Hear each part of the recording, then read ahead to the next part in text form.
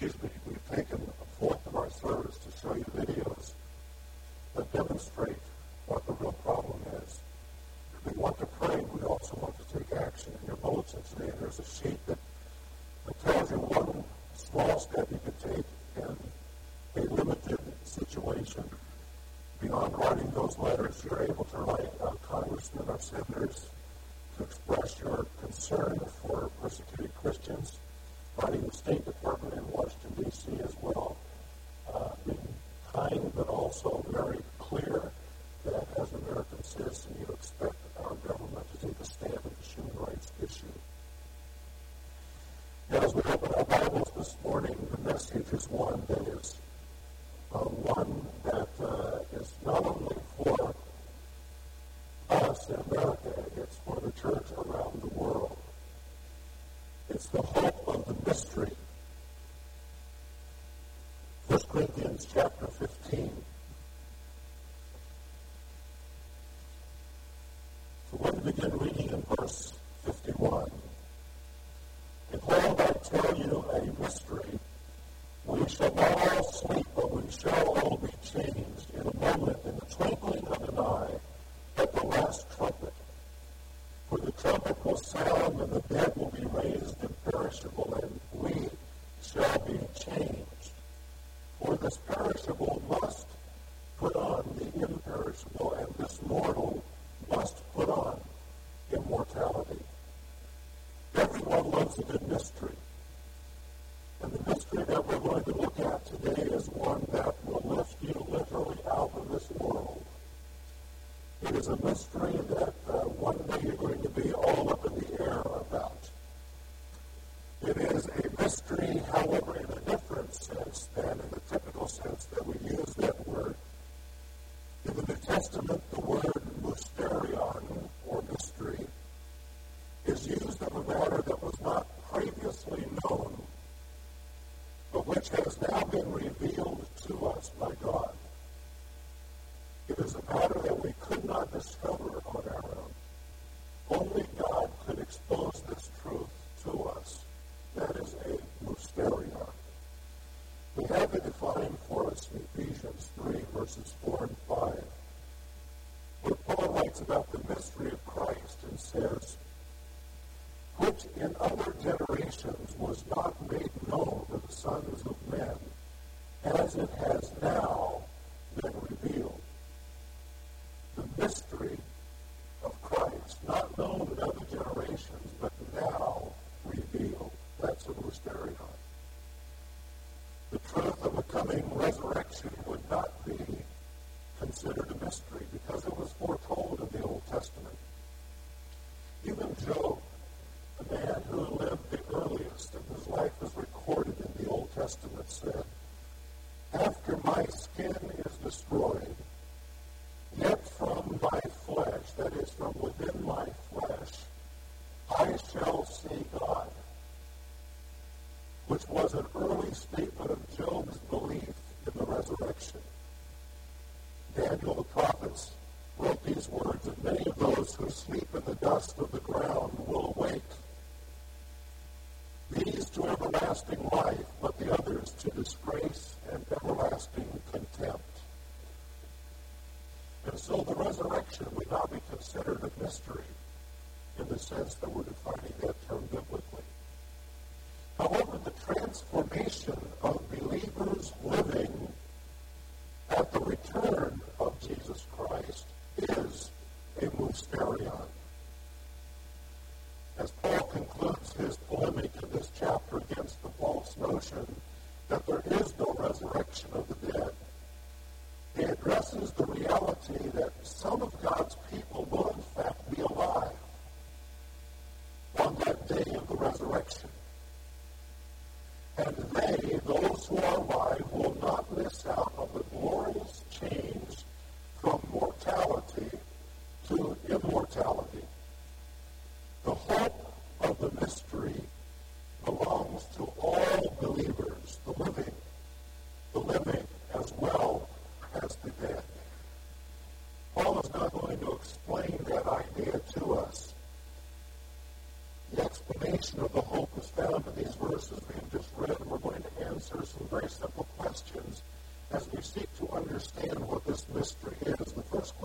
who? Paul says, I tell you a mystery, we shall not all sleep, we shall be changed. He is using we here in the sense of those who are alive in his day, those who are reading the letter. It gives us the hint, at least, that Paul would not have been surprised to have been alive himself at Christ's return. We know, of course, 1900 years have passed since Paul was martyred.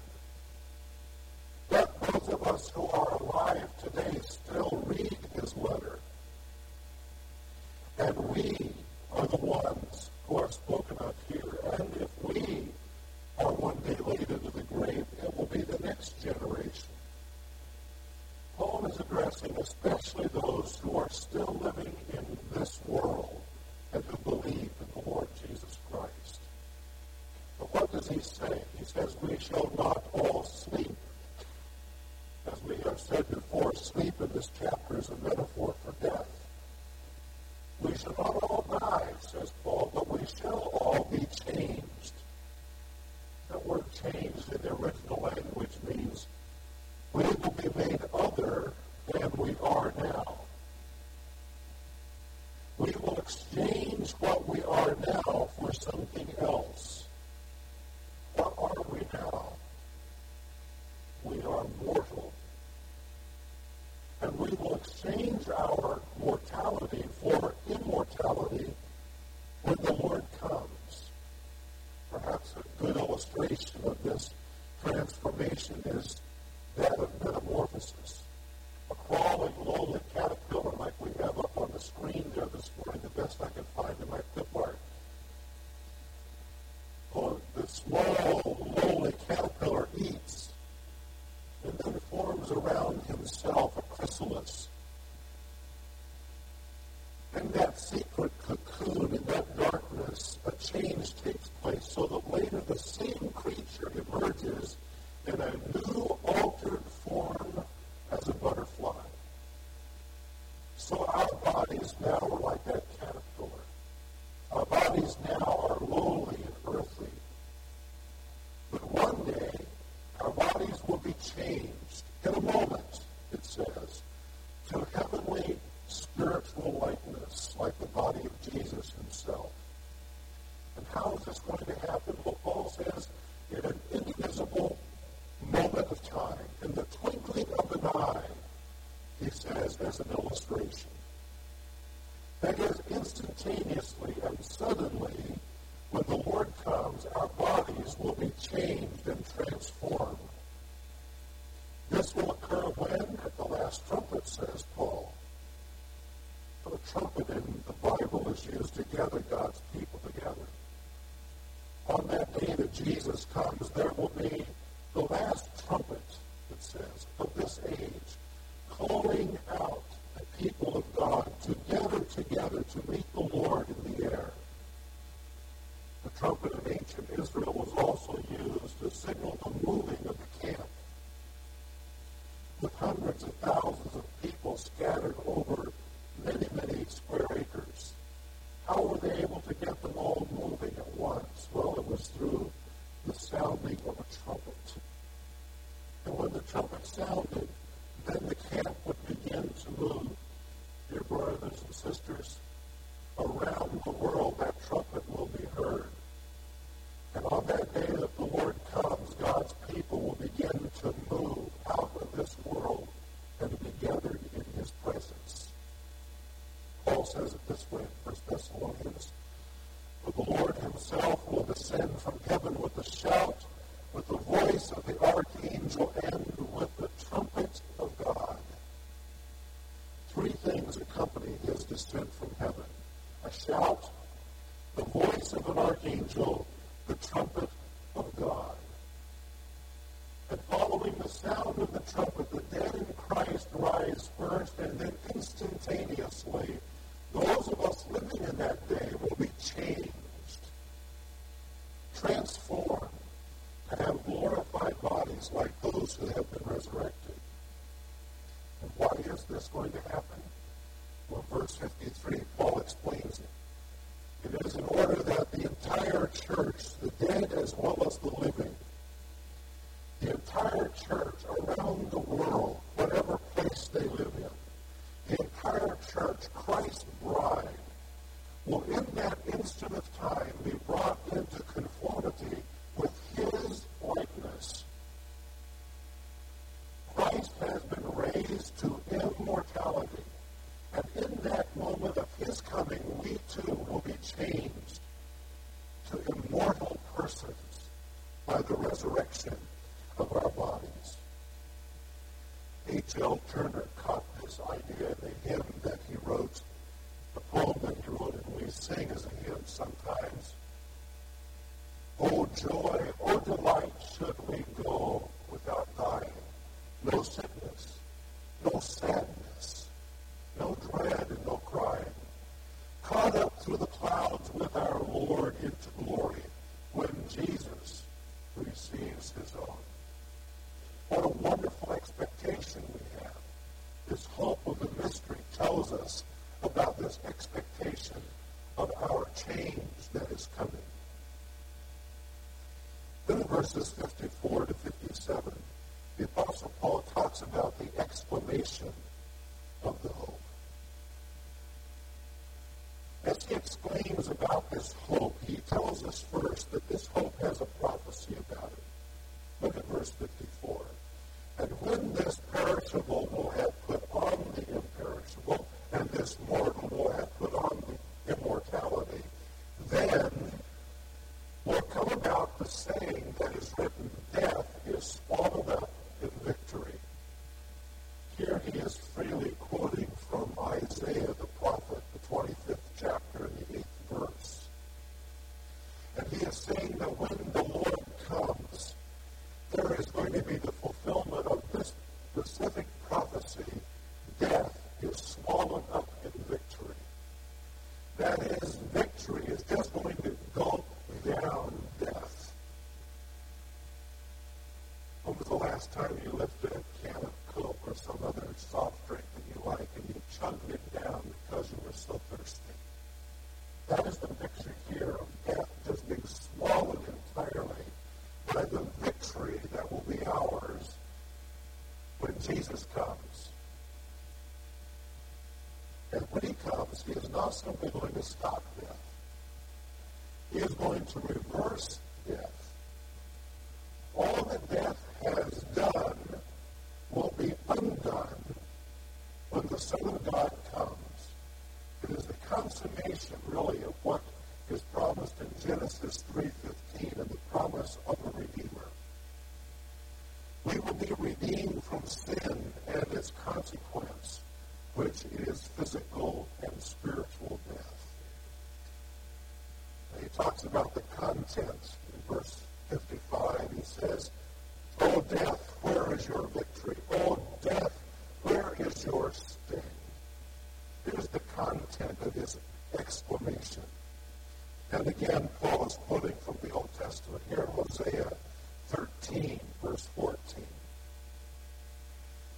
He speaks it as a taunt to death. Here he is insulting death, as one might insult a killer beast that has been broken. He says to death, here personified, where is your victory? Death, where is your sting? You see, ever since Adam, death has reigned. Unrelentingly, it has claimed everyone who has ever lived except for 3 people. Death has worked to claim everyone who has ever lived, whatever the age. But there is a day coming when the exclamation will be fulfilled and will say, oh, death, where now is your sting? Where is your victory? But what does this mean? Paul tells us in verse 56. He says, the sting of death is sin, and the power of sin is the law.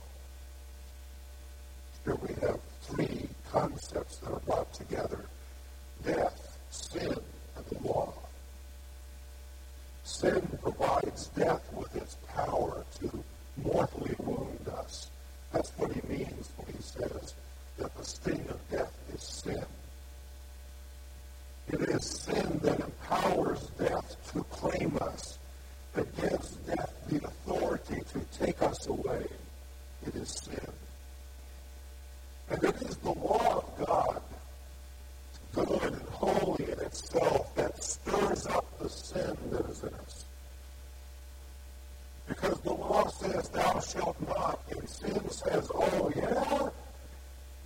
Just watch and see. And so we rebel and we challenge the law of God. And when we do that, it only brings death to us. But Christ has paid sin's debt. Christ has broken death's reign. Christ has fulfilled the righteous demands of God's law, delivering us from all three of them. Ours is the victory through our Lord Jesus Christ. He keeps on giving it day after day after day.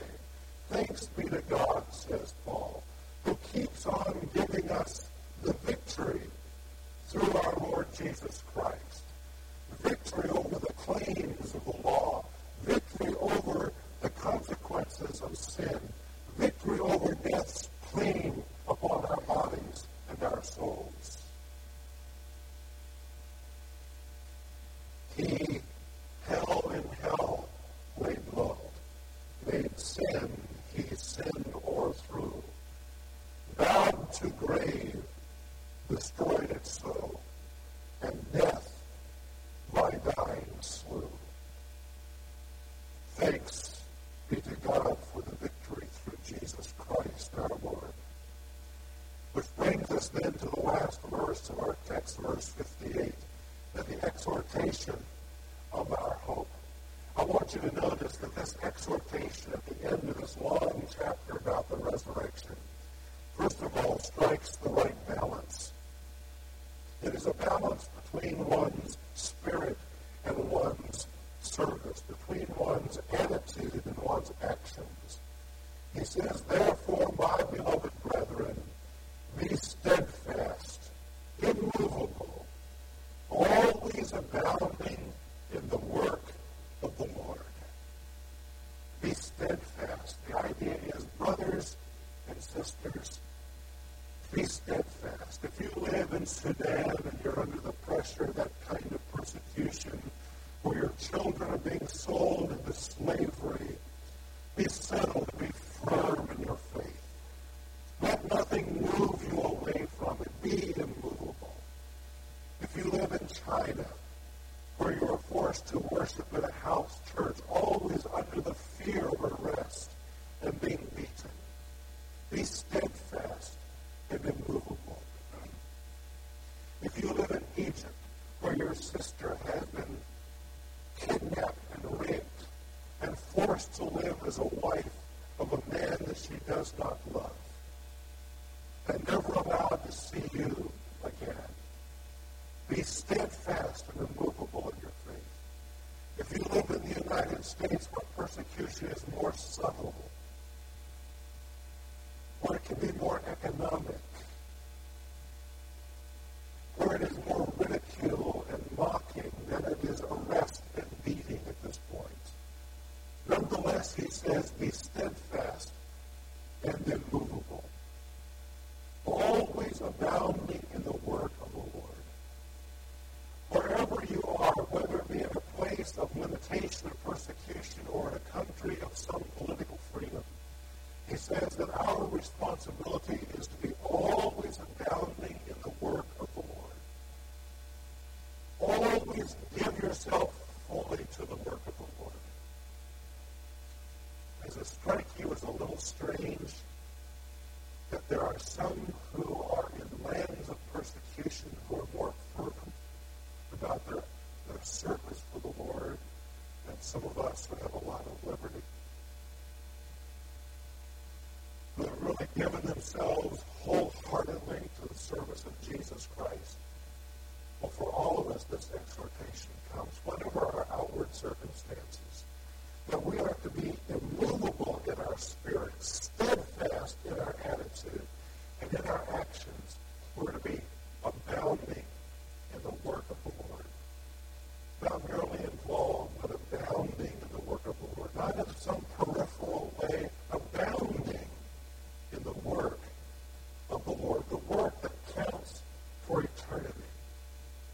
Our vocation may not allow us to spend 40 or 50 hours a week doing that.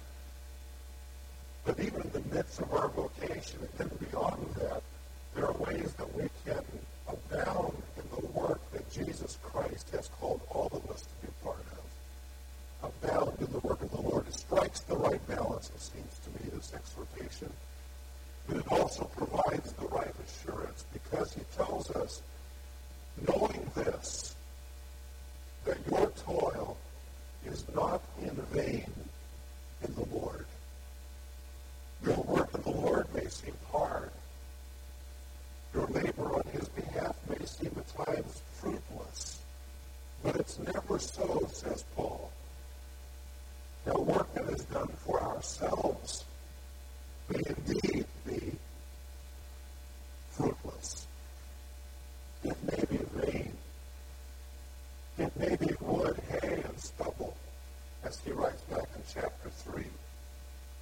But our work that is in the Lord, because the tomb is empty, is never in vain. Because he has risen from the dead. Because one day we will stand with him in the resurrection or the transformation. Because one day we will be gathered together at the sound of the trumpet to be with him and like him forever. Whatever we do in this world matters. He takes note of it, even if others may not. The exhortation of the hope. No matter where we live in this world or what our circumstances, we are the people of the hope. And in light of that, there are three ideas that I think we can just pick out of this text before we go on our way. First of all, we can be, as the people of the hope, an expectant people. Christ is coming. Yours is the victory. Mine is the victory in Jesus Christ. Because of our identity with him when we trust him. Because of our union with him when we believe in him. Because we are joined together with him. His victory is our victory. And so we can be an expectant people as we wait for him to appear in victory. We can be an expectant people as we look for his appearing.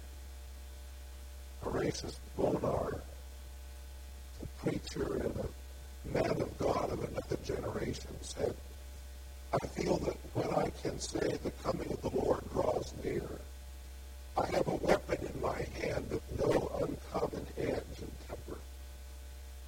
I can go to the struggling saint against whom the battle seems to go badly and say, faint not, the Lord is at hand. And he will bruise Satan under your feet shortly.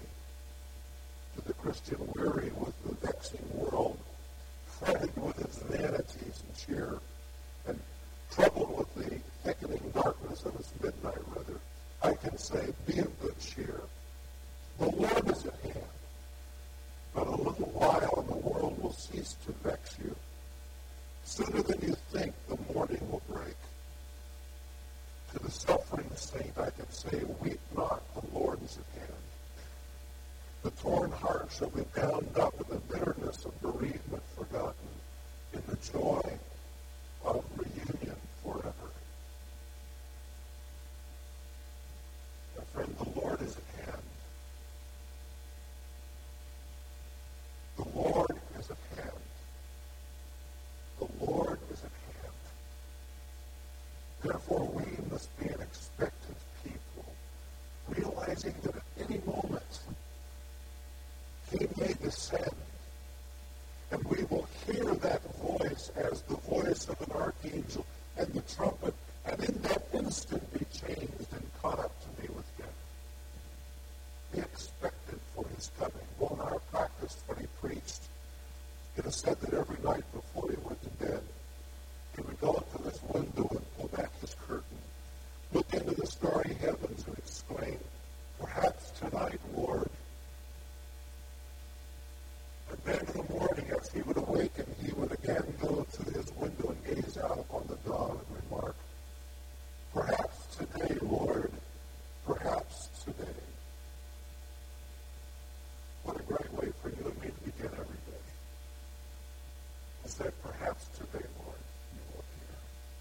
be an expectant person as one of the people of the hope.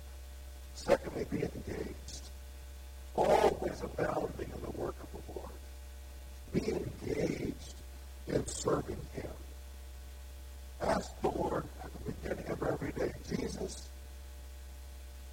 should you come today, what do you want me to be doing? Who do I need to talk to?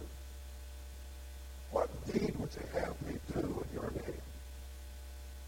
Be engaged in serving the Lord as one of the people of the hope. And third, be encouraged, knowing that whatever you do for Him, even if it be repulsed, even if the door be slammed in your face, whatever you do for Him is not in vain. It is not an empty deed. So do not measure the results of what happens on that day when you perform the deed. But remember that on that day, when the Lord examines your deed, you will receive a reward from Him. Paul concludes this chapter by reminding us that we are the people of the hope. That whether we are alive or dead when Christ comes, we will share in the glory of the transformation and the resurrection. And may that serve as a motivation to our lives, a motivation to godly living and godly service. May we be an expectant people, an engaged people, an encouraged people, because we're the people of this hope.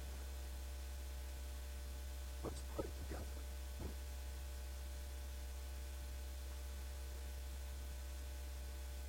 You've come to church today discouraged, disheartened, and you feel like your life is not counting for much.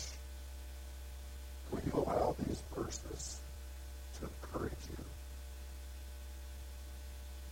If you've come today ready to give up and to move away, will you listen to what Paul says? Oh, friend, be immovable. Be encouraged in the Lord. Be strengthened and established in Him. Your service for Him is not in vain. And if you feel that it's not producing what it ought to now, be encouraged. The Lord is working through your life. And determine as you go from here to live this week with that thought in mind. Perhaps today, Jesus will come. Father, I pray in Jesus' name that you'll lift up the spirits of those who are weary and disheartened. I pray that you will help them to focus afresh on the hope that we share in Jesus Christ. May we live in light of that hope as we've been exhorted. And this week, hold before us that thought that it may be today that Jesus will come.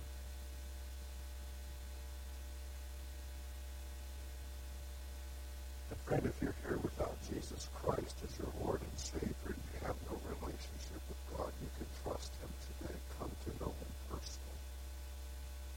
I invite Him into your life. I hope that you will do that even right now. Receive Him into your heart as an act of faith, trusting Him as your Lord and Savior.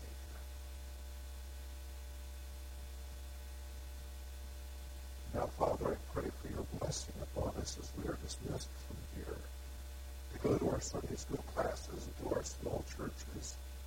May our fellowship be rich and our hearts exhorted as we spend time together in prayer and studying the Word of God. In Jesus' name, amen. Just before you go, may I say that if you're visiting today, I'm going to be back at the table here, the receiving table, and I hope you'll come by and shake